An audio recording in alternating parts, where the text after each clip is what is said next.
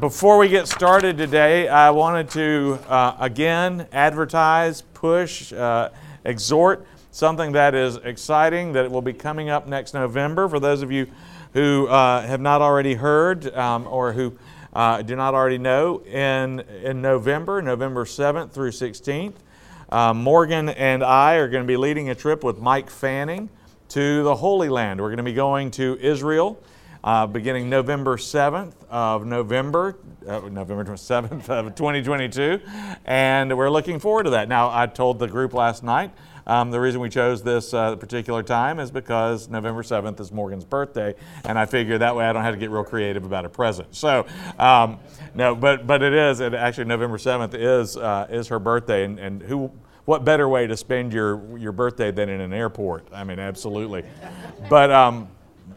But it is going to be a great trip, and you know, I brought up this picture again because this is a picture of the Jordan River. We were talking about that last week, and the reason that I really do believe in travel as a learning experience is because there's just something about being there. These places reinforce the reality of what we learn, what we read about, and you know, I have for years read about all these places: Jordan, Gilgal, Jericho, Jerusalem, Capernaum, the Sea of Galilee. But you know, I won't say I've felt like a fake, but I definitely feel like, gosh, I've got to get there. You know, it's like whenever people say, whenever you talk about Scotland, you're always very animated. It's like, well, part of that's because I've been there.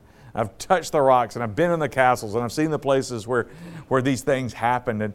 And one of the things that I have heard from everybody who's ever been to Israel, including Mike Fanning, our leader, is that once you go to Israel, you will never read the Bible the same way again.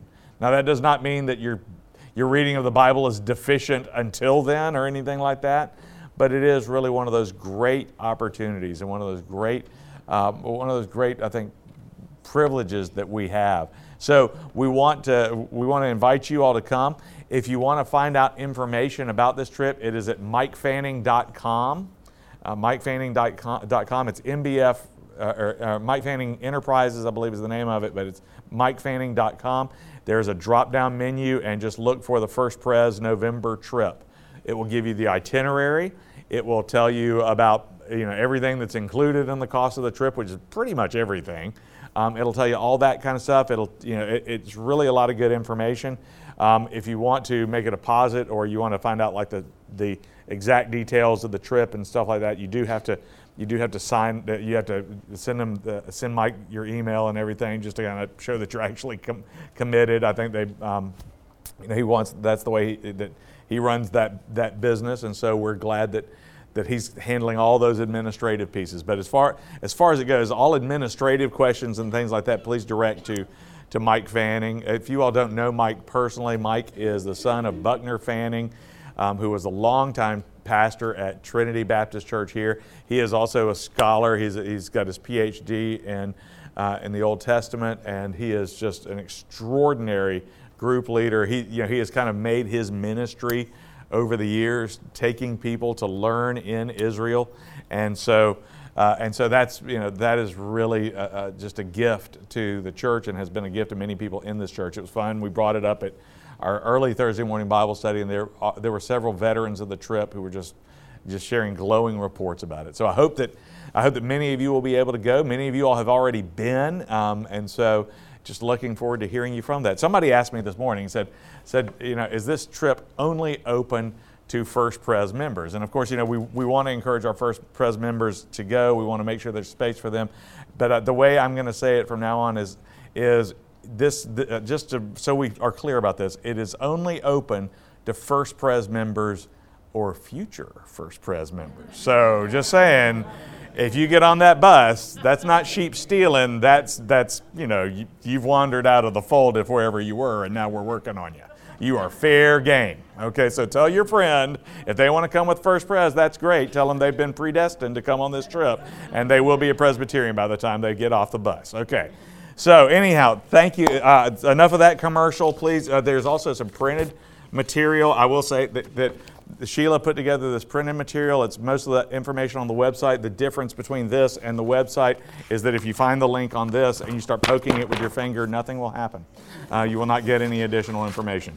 So please take that if you would like one, or check the website. All right, let's open with a word of prayer. Thank you, O God, for bringing us together today, that we may study your word, that we may be drawn closer to you, and so that we may understand more fully what you have brought into our lives through your Son, Jesus Christ, and what you've brought into our world through your people, Israel. Now, Lord, bless us and keep us as we turn to your word. In Jesus' name, amen. You all may have heard me say in my sermon last Sunday that every now and then I hear a discouraging statement from people, and that is, and I hear this from other Christians all the time, sadly, more than I would like, I hear them say things along the lines of, well, you know what, Bob, I don't need the Old Testament. I am a New Testament Christian. And that always really bothers me, because as it turns out, all the disciples were Old Testament Christians. Jesus, his scripture was the Old Testament. As a matter of fact, you cannot be a New Testament Christian without the Old Testament. At least you're not going to understand as deeply what is happening in the New Testament until you have a grasp of the Old. As St. Augustine said, in the Old, the new is concealed, and in the new, the Old is revealed. And what we see is the unity of Scripture in both the Old and the New Testaments.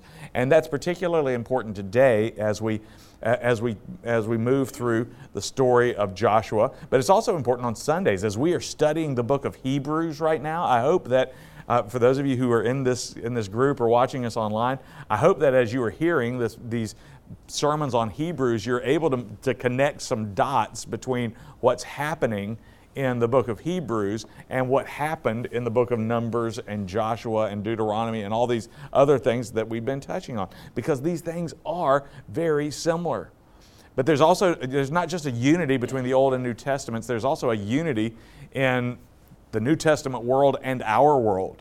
Even though time marches forward, it moves on to God's destiny, it is still a world filled with broken sinners. We are still a world of conflict, and we are still a world of just things that we recognize.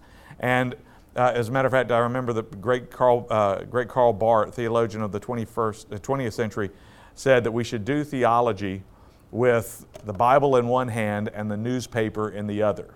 Now, it's interesting, it's important to understand the context of when he said that. When he said that was not just in a general sense that, we ought to be reading the newspaper in one hand and the Bible in the other. He was saying that on the day that the state of Israel was founded in 1949. And he was looking particularly at the book of Revelation. He said, okay, things might start happening here. Nobody would ever accuse Barth of being like a wild and crazy sort of end of the world, end times type of guy. But he said, we need to be paying attention, because in some ways, yes, history marches on, but in other ways, the more things change, the more they stay the same. As Mark Twain once said, history doesn't always repeat, but it does rhyme. And so what we see in the past, we will hear again in the future. And I was thinking about that as I was watching the news a couple days ago, and I saw pictures of Russian soldiers massing on the borders of Ukraine. They're massing, to the east. They're massing to the north in Belarus. There have been rumors of connected cyber attacks, and as you can imagine, things over there are starting to get tense. Not just in Ukraine, but also back in Moscow and in countries like Lithuania and Poland, where Irina and Morgan and Aaron and I will be heading in a few weeks. I mean, there is some pressure, there's some tension there, and there's something about an enemy massing across your border, because they don't just gather for no purpose. The purpose of the Hebrews at this point was starting to become very clear, at least to some people. Some people may have thought, they've just settled on the other side of the Jordan. That nice group of people who escaped from Egypt. Isn't that nice of them that they found a place over there where they can stay? Well, no. They're starting to move a little bit, and as last week we saw, they not only are massed on the other side of the Jordan, they have crossed. Well, so, we read the Bible from the Hebrew perspective. But if we were to read it from the Canaanite perspective, we would not see this as a glorious story of God's fulfillment of a promise to give them a homeland. We would see this as what? An invasion. We would see this as a monumental act of war. And so there is a tension in these, in these stories that we need not, or we should not lose. Now, that's not to say that all of a sudden we're going to start seeing things from the Canaanite perspective, but it does remind me again that these, that this history it doesn't always repeat itself, but it does rhyme, and we can just imagine just the intensity of what was going on, not only on the side of the Canaanites, but also as the people of Israel were going into the land. We've got to remember that they were probably pretty nervous about this as well. I mean, their ancestors had been so scared, or not their ancestors, their parents had been so scared about this that they didn't even go into the land.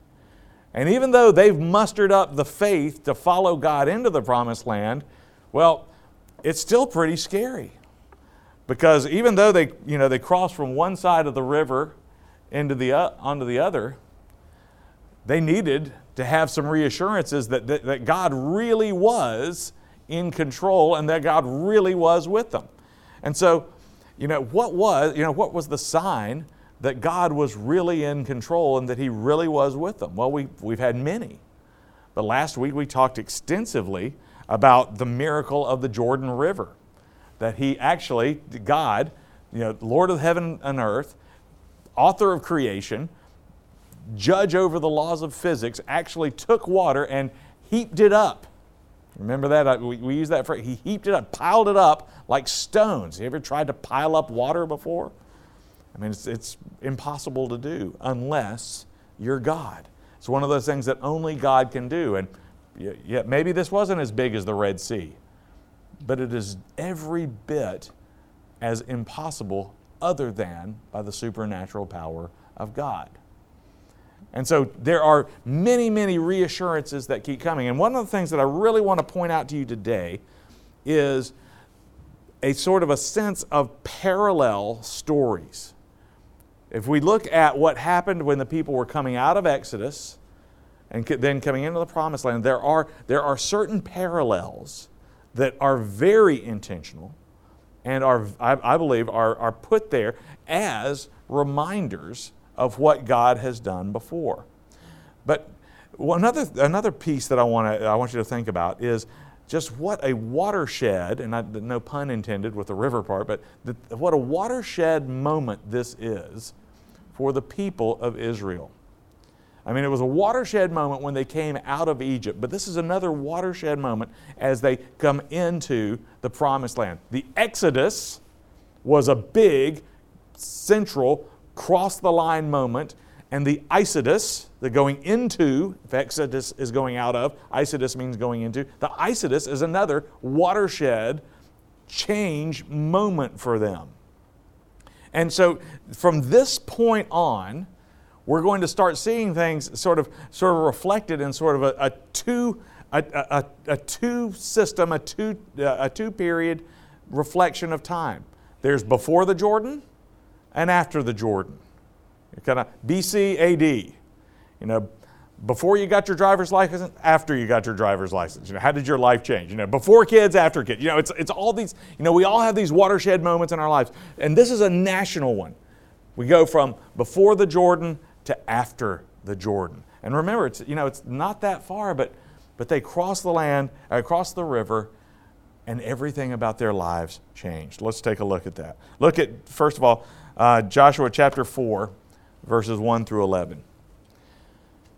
Now, last week we talked about crossing the Jordan, so in chapter 4, when all the nation had finished passing over the Jordan, the Lord said to Joshua, "Take 12 men from the people, from each tribe a man, and command them, saying, Take 12 stones from here, out of the midst of the Jordan, from the very place where the priest's feet stood firmly, and bring them over with you, and lay them down in the place where you lodge tonight."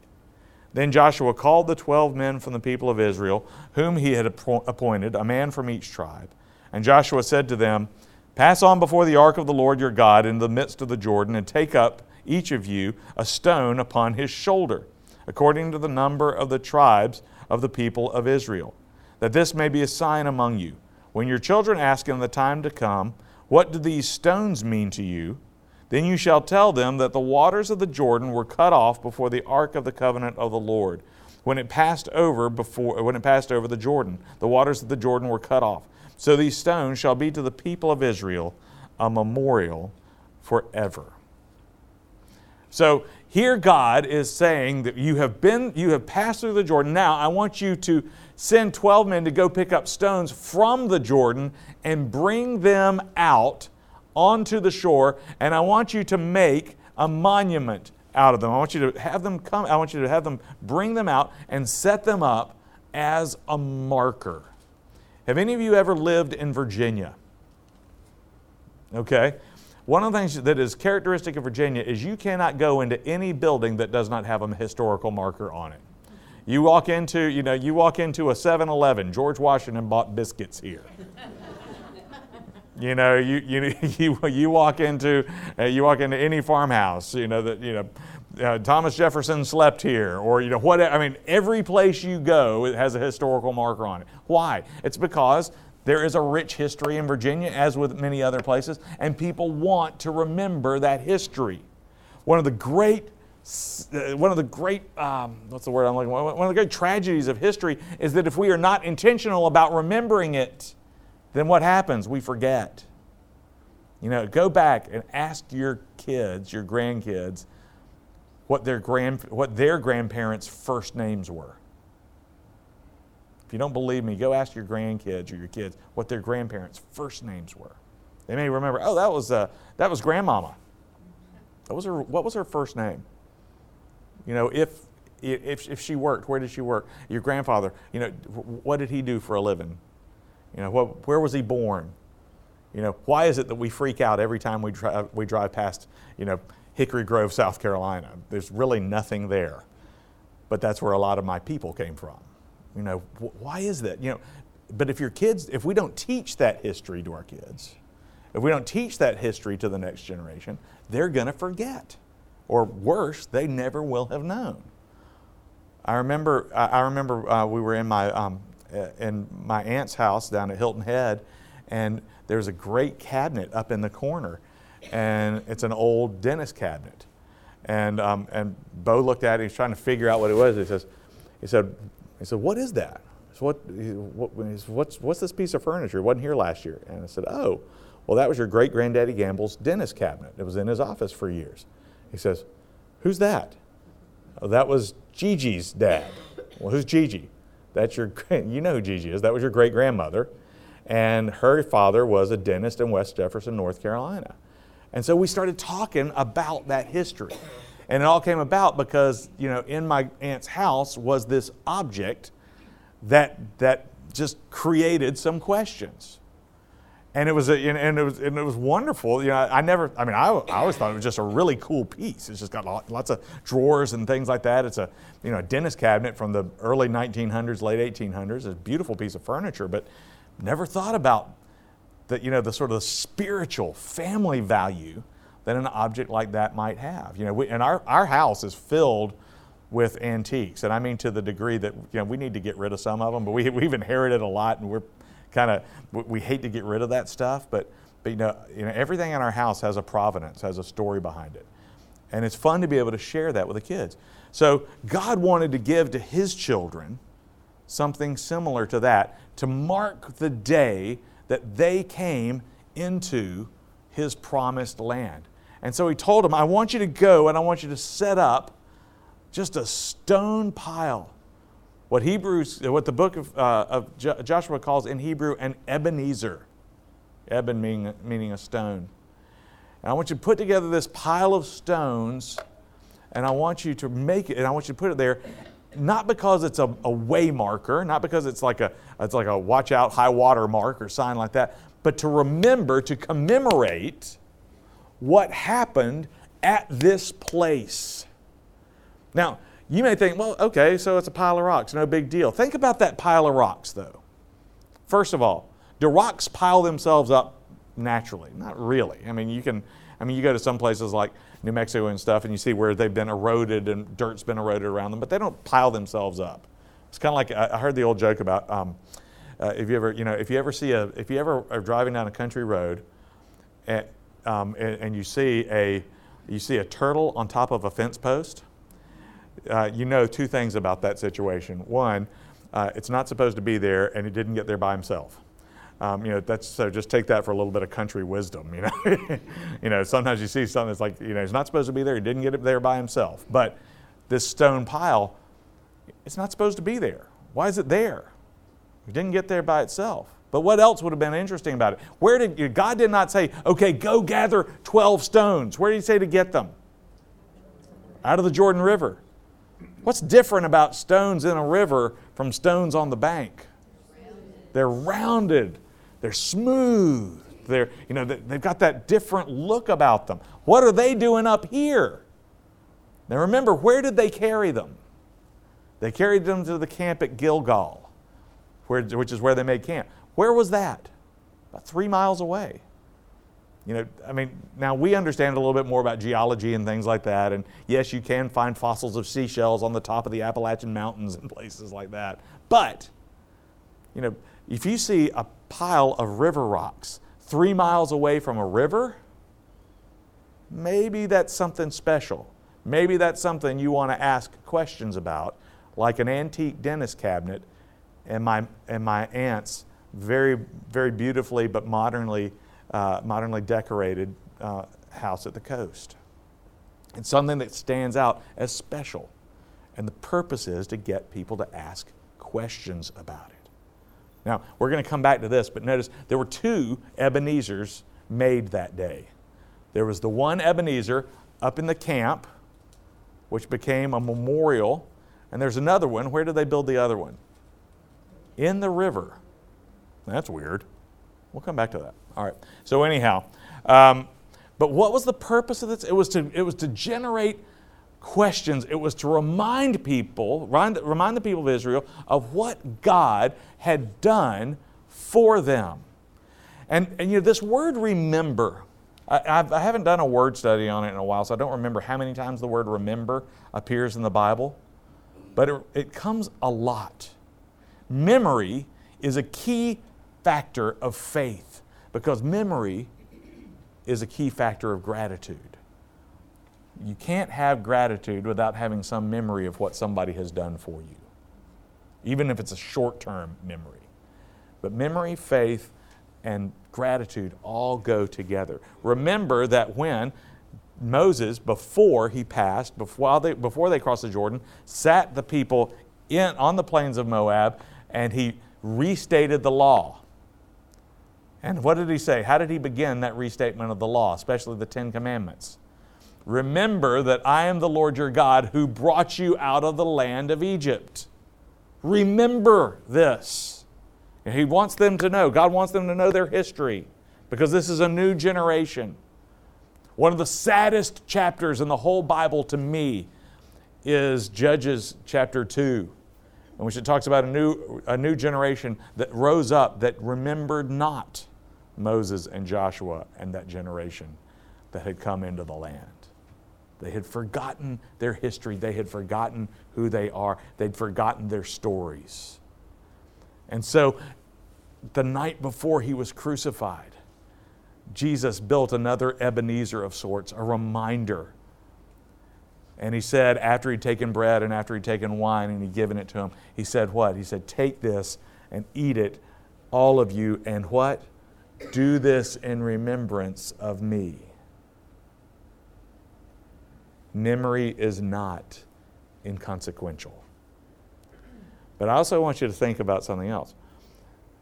As they are building these Ebenezers, this is not just a historical marker.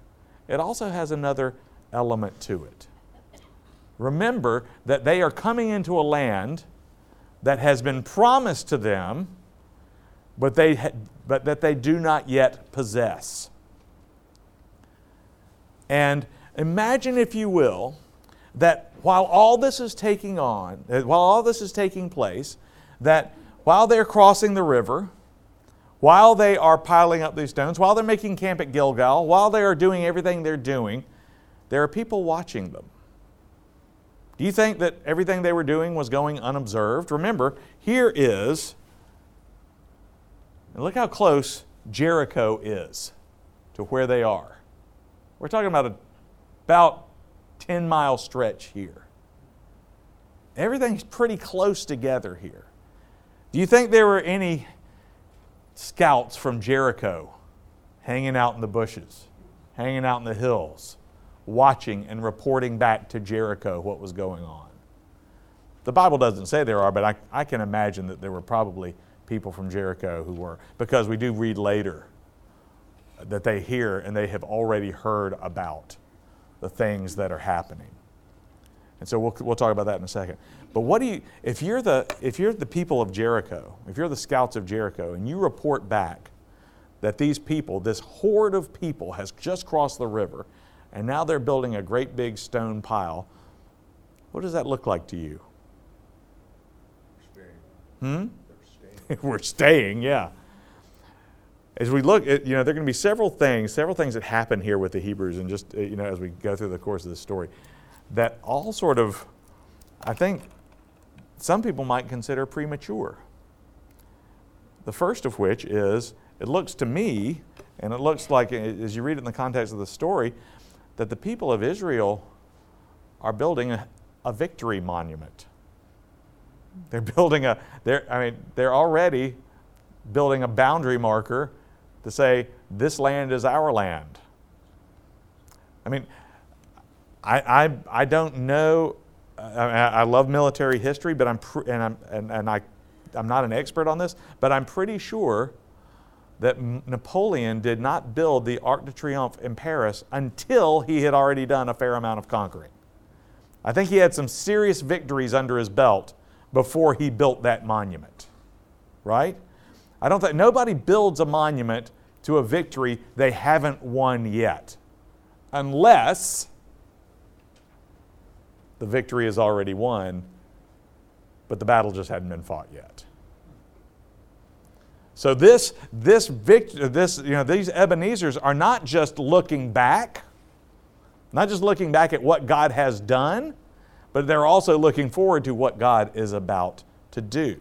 Now, you may be thinking, okay, Bob, that's a little bit of a stretch. Let me make my case with the rest of this chapter. Let's look at what happens next. After they build these piles, one on the ground, one on the shore or in the camp, one in the middle of the river. Then we get to verse 14. And once again, we have Joshua featured in this passage, Joshua 4:13 and 14. About 40,000 ready for war passed over before the Lord of battle to the plains of Jericho. Now, freeze on that for a second. 40,000. Who are those 40,000? Is that the whole army of Israel? No. 40,000, those 40,000 are from the tribes that had already staked their claim on the other side of the Jordan. Manasseh, Gad, Reuben. They were to be the vanguard. So they're the ones, whenever the people of Israel move, they're the ones who are already dressed for battle. They're the ones who are armed and ready at any time to fight. The other people, yes, there are fighting men in all the other tribes, in Judah, in Dan, and all the other tribes, but they're moving their families. They're pioneers right now. Yes, they've all got a rifle in the covered wagon, but they're more concerned right now about moving their families. So what you have is as they've crossed the river, they've got 40,000 armed men and hundreds of thousands in reserve. Now again, those scouts are looking at this army, this horde coming across, and those are numbers that the ancient mind can barely wrap its head around. We all throw around the expression myriad. You've all heard the expression of a myriad? What is a myriad? It's 1,000. Big deal. 1,000. That was a big number back then. We're used to city. We talk about, a city. We don't even really consider a city big till it's in the millions. A big city back then, at this time period, a couple thousand. a city of 10,000 would have, you're talking about something like Memphis in Egypt. Babylon. These are 40,000 armed men. That is a huge army. Right now, even our militaries right now number their forces in the millions. Even in the Civil War, you had battles where you had 200,000 men involved in a battle, Napoleonic War. Yes, but at this time, a huge battle might be a couple of thousand men.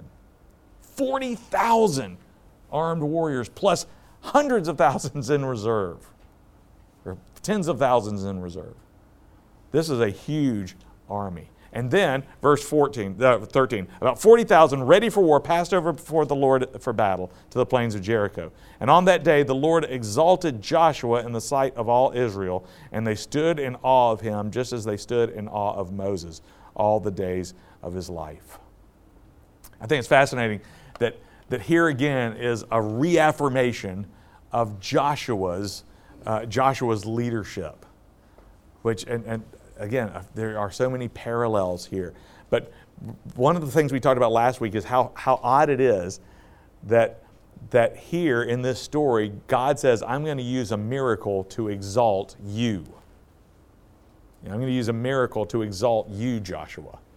That's not something he does very often. Usually it's about God being exalted, right?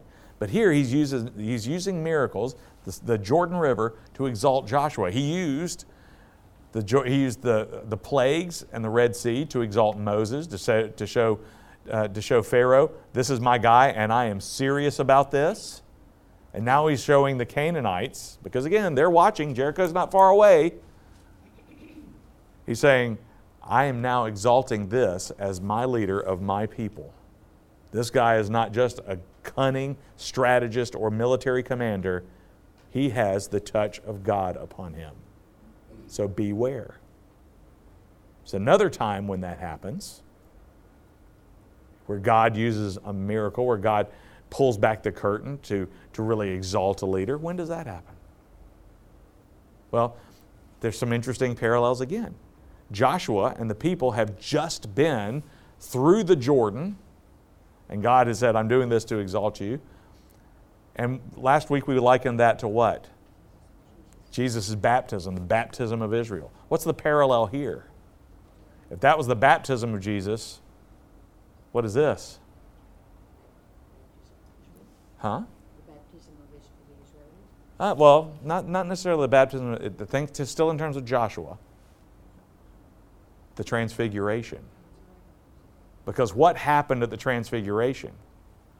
God pulls back the curtain and says, I want you to know who this really is.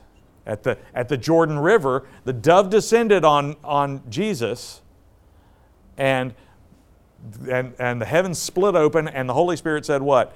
This is my beloved Son, and with him I am well pleased. Where is that line repeated? On the Mount of Transfiguration. When God once again pulls back the curtain, but this time He shows Jesus what? In all of His glory, with flanked on either side by Moses and Elijah, and He says again, this is my beloved Son, with whom I am well pleased. But then He adds one more tagline on the Mount of Transfiguration. What does He say? Listen to Him. Listen to Him. So again, there are parallels with Moses and Joshua and Jesus. I am not saying that that Joshua or Moses is on the same plane as Jesus. But what we have here is something that is going to rhyme later. It's even a connection between their names. Joshua and Yeshua, same name, different accent. But they're the same name, and they remind us that both mean that God saves. This is your Savior. And so once again, Joshua is exalted in front of the people. Not just the people of Israel, but also, I believe, all the Canaanites are watching too. Well, we see in chapter 5, beginning in verse 1, that this psychological warfare campaign is beginning to have an effect on the Canaanites. Look at verse 5:1. As soon as all the kings of the Amorites who were beyond the Jordan to the west, and all the kings of the Canaanites who were by the sea, heard that the Lord had dried up the waters of the Jordan for the people of Israel until they had crossed over, their hearts melted, and there was no longer any spirit in them because of the people of Israel. Now I want you to read in detail, read thoughtfully when you read the scripture. As soon as all the kings of the Amorites who were beyond the Jordan to the west, and all the kings of the Canaanites who were by the sea, heard the Lord had dried up the waters. You hear what's happening there? I mean, here's my case that there were people watching. Because not only did scouts from Jericho, but apparently scouts from Gath, Ashkelon, all of the cities of the Philistines. That's who the Canaanites by the sea were. Those are the Philistines and all the sea peoples. Basically what he's saying is that in Israelite terms, the message of the Jordan has already gone coast to coast. From the Jordan to the Mediterranean in just a few days. And this is pre any kind of electronic or any kind of communication that would rapidly, this is word of mouth. This is riders and runners. And already the word has spread that we are being invaded. And this is not just a regular old invasion. There is something powerful and supernatural about this, because let me tell you what happened to the Jordan River. Our scouts, with their own eyes, saw the water stopped, it piled up upon itself, and this entire nation of people crossed over. 40,000 soldiers in the front, and who knows how many among the ranks of the people in the back. Here is a people whose God is with them. You think there was panic in Canaan? Absolutely there was. The people were just filled with fear. And you can imagine the conversations around the Canaanite dinner tables, or in the Canaanite courts, and at the gates of Canaanite cities. We know those conversations were going on because we remember the story of Rahab. Remember when we were talking about her a few weeks ago?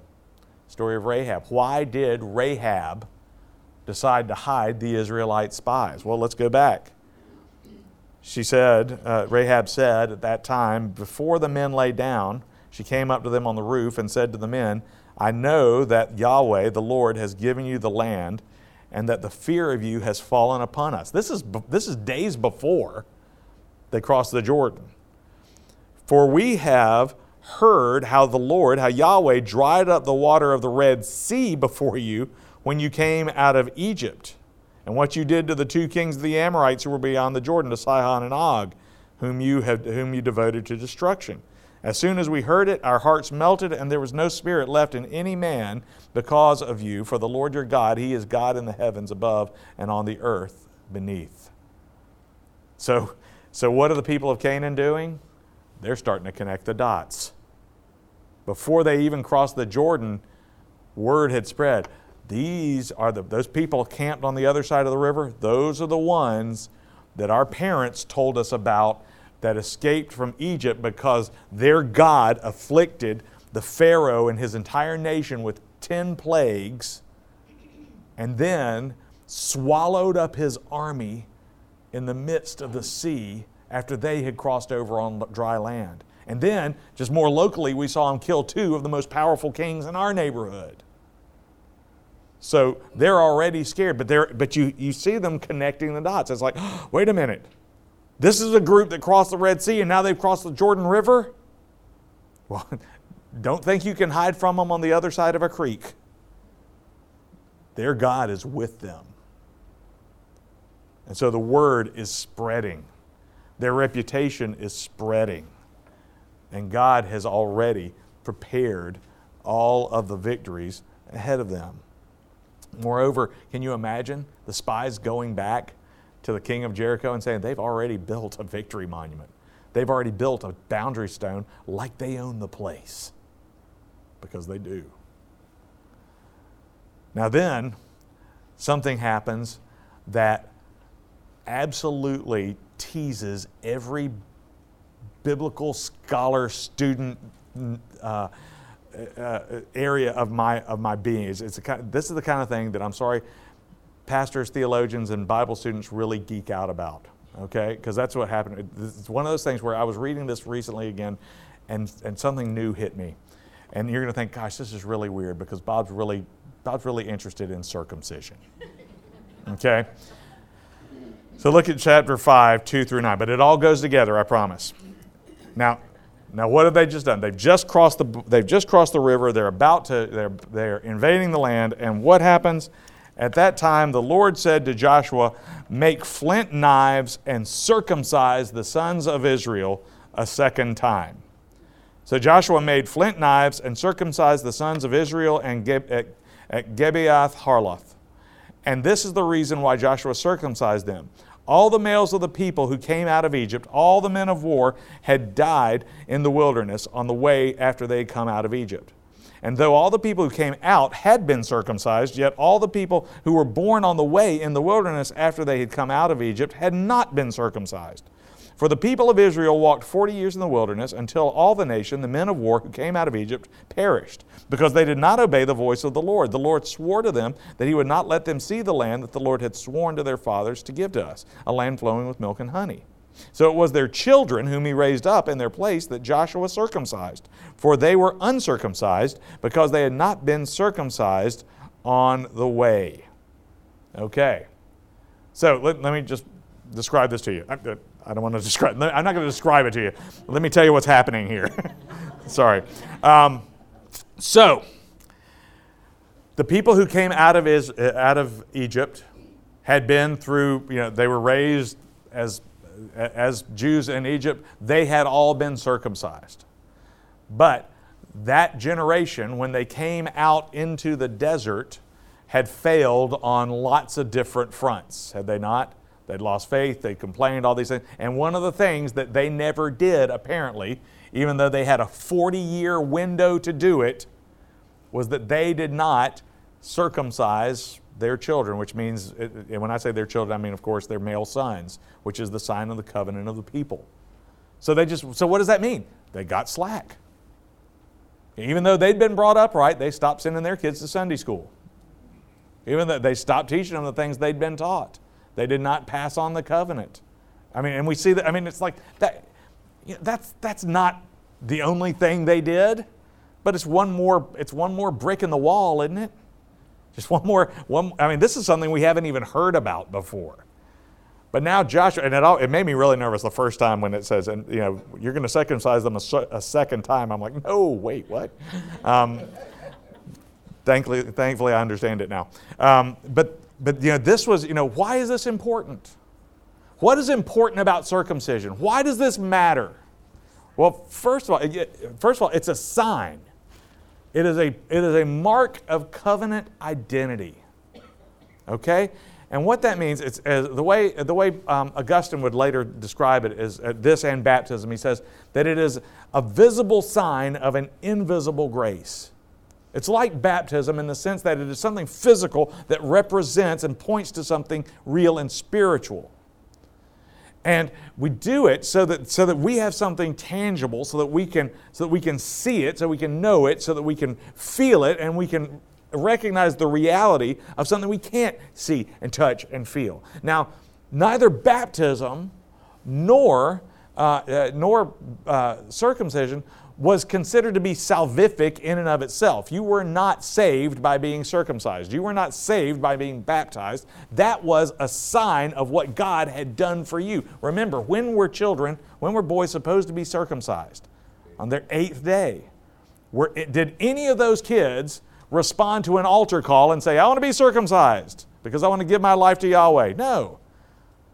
It was about God's decision to save them through His covenant with His people. Okay? So it is about what God has done for His people. Now, all right, so let's get down and dirty for a minute. Why circumcision? Okay? Why? Anybody got any ideas? Okay, for one, nobody else was doing it. Because number one, why? I mean, like, nobody's going to say, we really ought to do something that's going to set us apart. I got an idea. Okay, anyplace else, that guy was stoned to death, okay? But for some reason, because God said it, they did it. But why there? I mean, seriously, I'm not trying to be juvenile or anything, but why there? Well, first of all, what does it represent? Number one, it's permanent. I mean, number one, it's permanent. You can't undo that. Okay? Number two, it's intimate. It is, I mean, you want to talk, go straight to the heart, straight to the most intimate place.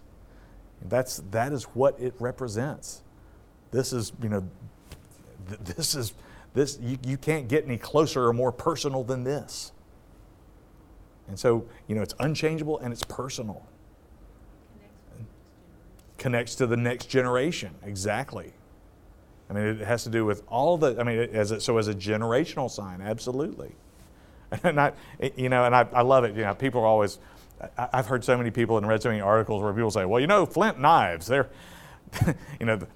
flint knives, they're actually, if when you get into it, they're actually sharper. They're razor sharp. They're sharper than any kind of metal knife. So that's better. And I'm like, and what my response to that is, so? I don't care. You got the sharpest scalpel. That does not make this more appealing. Okay, but what does? So again, they come across the river. I just love. You want to talk about your bad jobs? Joshua is like, all right, guys, good job. We're across the river. I've been exalted as your leader. Guess what's next? Here we go. All right. So, and the worst thing about it, because remember, he is of the previous generation. So, it's like, I'm going to have to watch it this time. I've already been through this, but I was a kid, so I don't remember it. But what is this saying? Okay. So first of all, what is this saying about the people of this generation?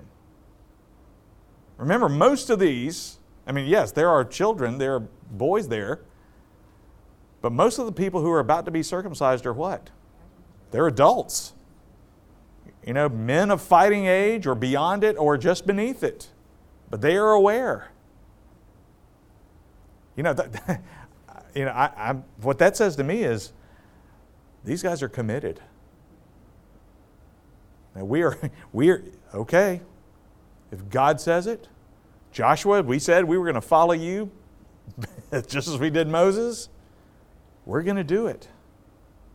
And what you see here is not just God's commitment to the people through His covenant, but you see the people's commitment to Him.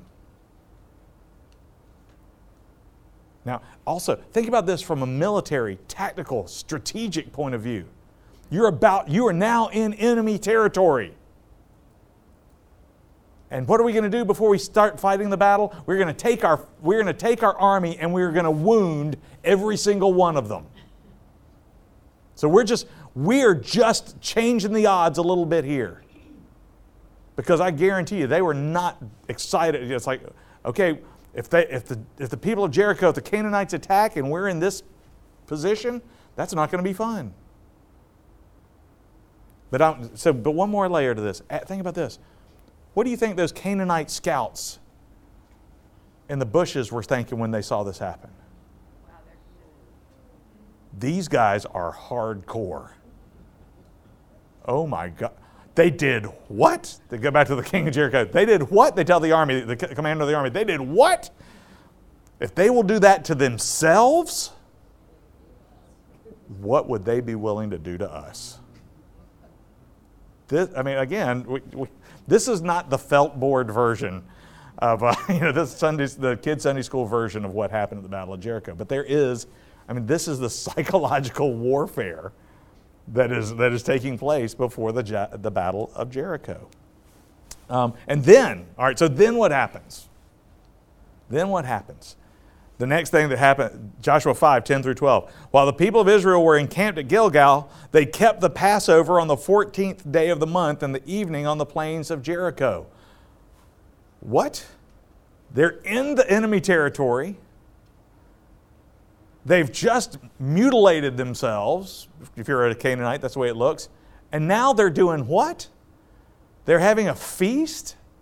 And first of all, that seems really arrogant. That's a lot of hubris. Who do they think they are? This is our territory. How dare they come onto our territory and have a feast? What's this feast about anyway? Oh, well, I heard them talking about, it was about when, it's all about remembering when their God brought them out of Egypt and how He struck down every firstborn child of Egypt and saved their children. And the king of Jericho is like, say again what this feast is about. It's about the victory of their God. Not only is this the first Passover in the Promised Land, which is worthy of note all of itself, it's what? It's a victory celebration. So they've already built a victory monument, and now they're having a victory feast. And we haven't even fought the battle yet. Are you starting to understand why the Canaanites' stomachs and hearts were melting? These guys were willing to cut themselves before even coming into battle with us. Their ancestors ran away like children. But these guys are hardcore and full of faith. But I want you to know one more thing. It seems like one more thing. There is one more thing. Check this out. Verse 11. And the day after the Passover, on that very day, they ate of the produce of the land, unleavened cakes and parched grain. And the manna ceased the day after they ate of the produce of the land.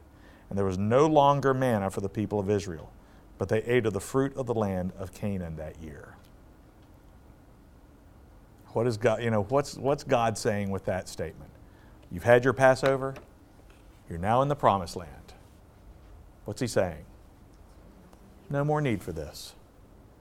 I'm still providing for you, but I'm doing it how? From the land flowing with milk and honey. On the one hand, the Hebrews were probably like, oh Lord, we don't have any manna anymore. Thank you. No, I've been eating manna 6 ways to Sunday. I can't do it anymore for 40 years. But they're also saying, He's already given us the victory. He's already given us the land. We're not going to have to worry about food anymore. He's already provided for us. Not only have they built a monument to their victory, not only have they had a victory feast, now they've already laid claim to everything in the land.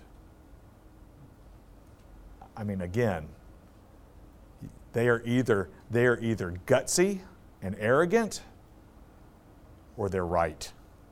It's going to be one or the other. This is an all or nothing battle that is coming. And so there they are.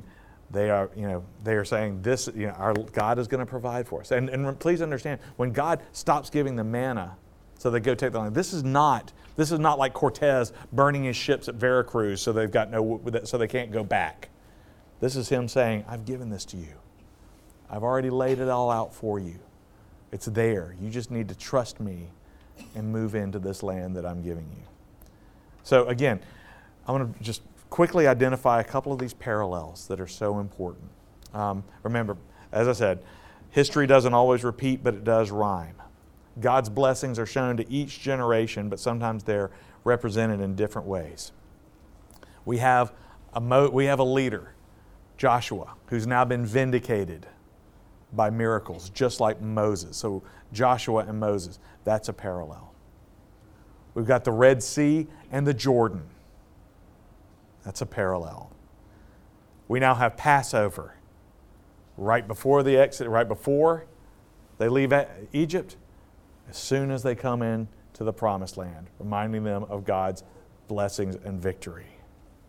We've got circumcision, reminding them of the covenant that God's made on each side of this divide. I want to go back to those standing stones, though, the Ebenezer. There's one symbol that seems to be missing, and that's God's law. where is it? Where is God's law? And I think it's fascinating. The standing stones, those Ebenezers, this is pure theological speculation on my part. But my question is, why did God have them build 2 Ebenezers? And with all these other parallels, why two Ebenezers? Well, you got the one on the land, you got the one in the water. Why? Well, I thought about the 2 tablets of the law. The first 5 commandments, the second 5 commandments. Think about the 2 times, when God issued the 10 commandments. First the first set of stones that Moses had to smash at the golden calf incident, and then of course the second that they carried with them throughout the rest of their days.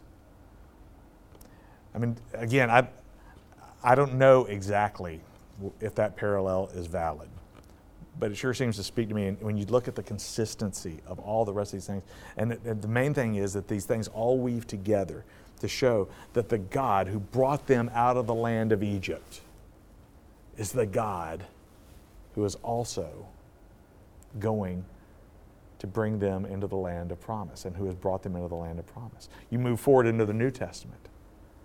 Where was Jesus baptized? In the river. I wonder if he was anywhere near that Ebenezer. And just a thought. I wonder if when God pulled back the curtain, for James and John and Peter, if they at all connected the dots between what God had done for Joshua and what God had done for Moses. I wonder if they put these things together. There are lots of questions like that, but I think this is one of the reasons we study. Study the Old Testament. The connection. I mean, here's the people of Israel left Egypt after a feast where the blood of the Lamb saved them. They came into Canaan, and next week we'll talk about the sort of the symbolic connection between the red cord and the Passover. But here they are celebrating the Passover in the Promised Land as they enter into the land of promise. And Jesus, the night before he was betrayed, gathered his disciples together. Where? At the Passover meal, before he shed his blood to save us. I mean, it's not repeating, but it is rhyming, isn't it? And so anyway, I want to leave you with that today, and next week we're finally going to get to that place. It seems like it's taken the people of Israel less time to get to Jericho than it's taking us, but that's where we're going to be next week. All right, let me pray for us. Gracious Heavenly Father, we thank you for giving us your word. And we thank you for the richness of it. We thank you for the depth and the power and the consistency. Lord, help us to see that if you can connect these events, you can also connect your word to our lives and our lives to your promises. We pray these things in Jesus' name. Amen. Thank you very much and have a great day.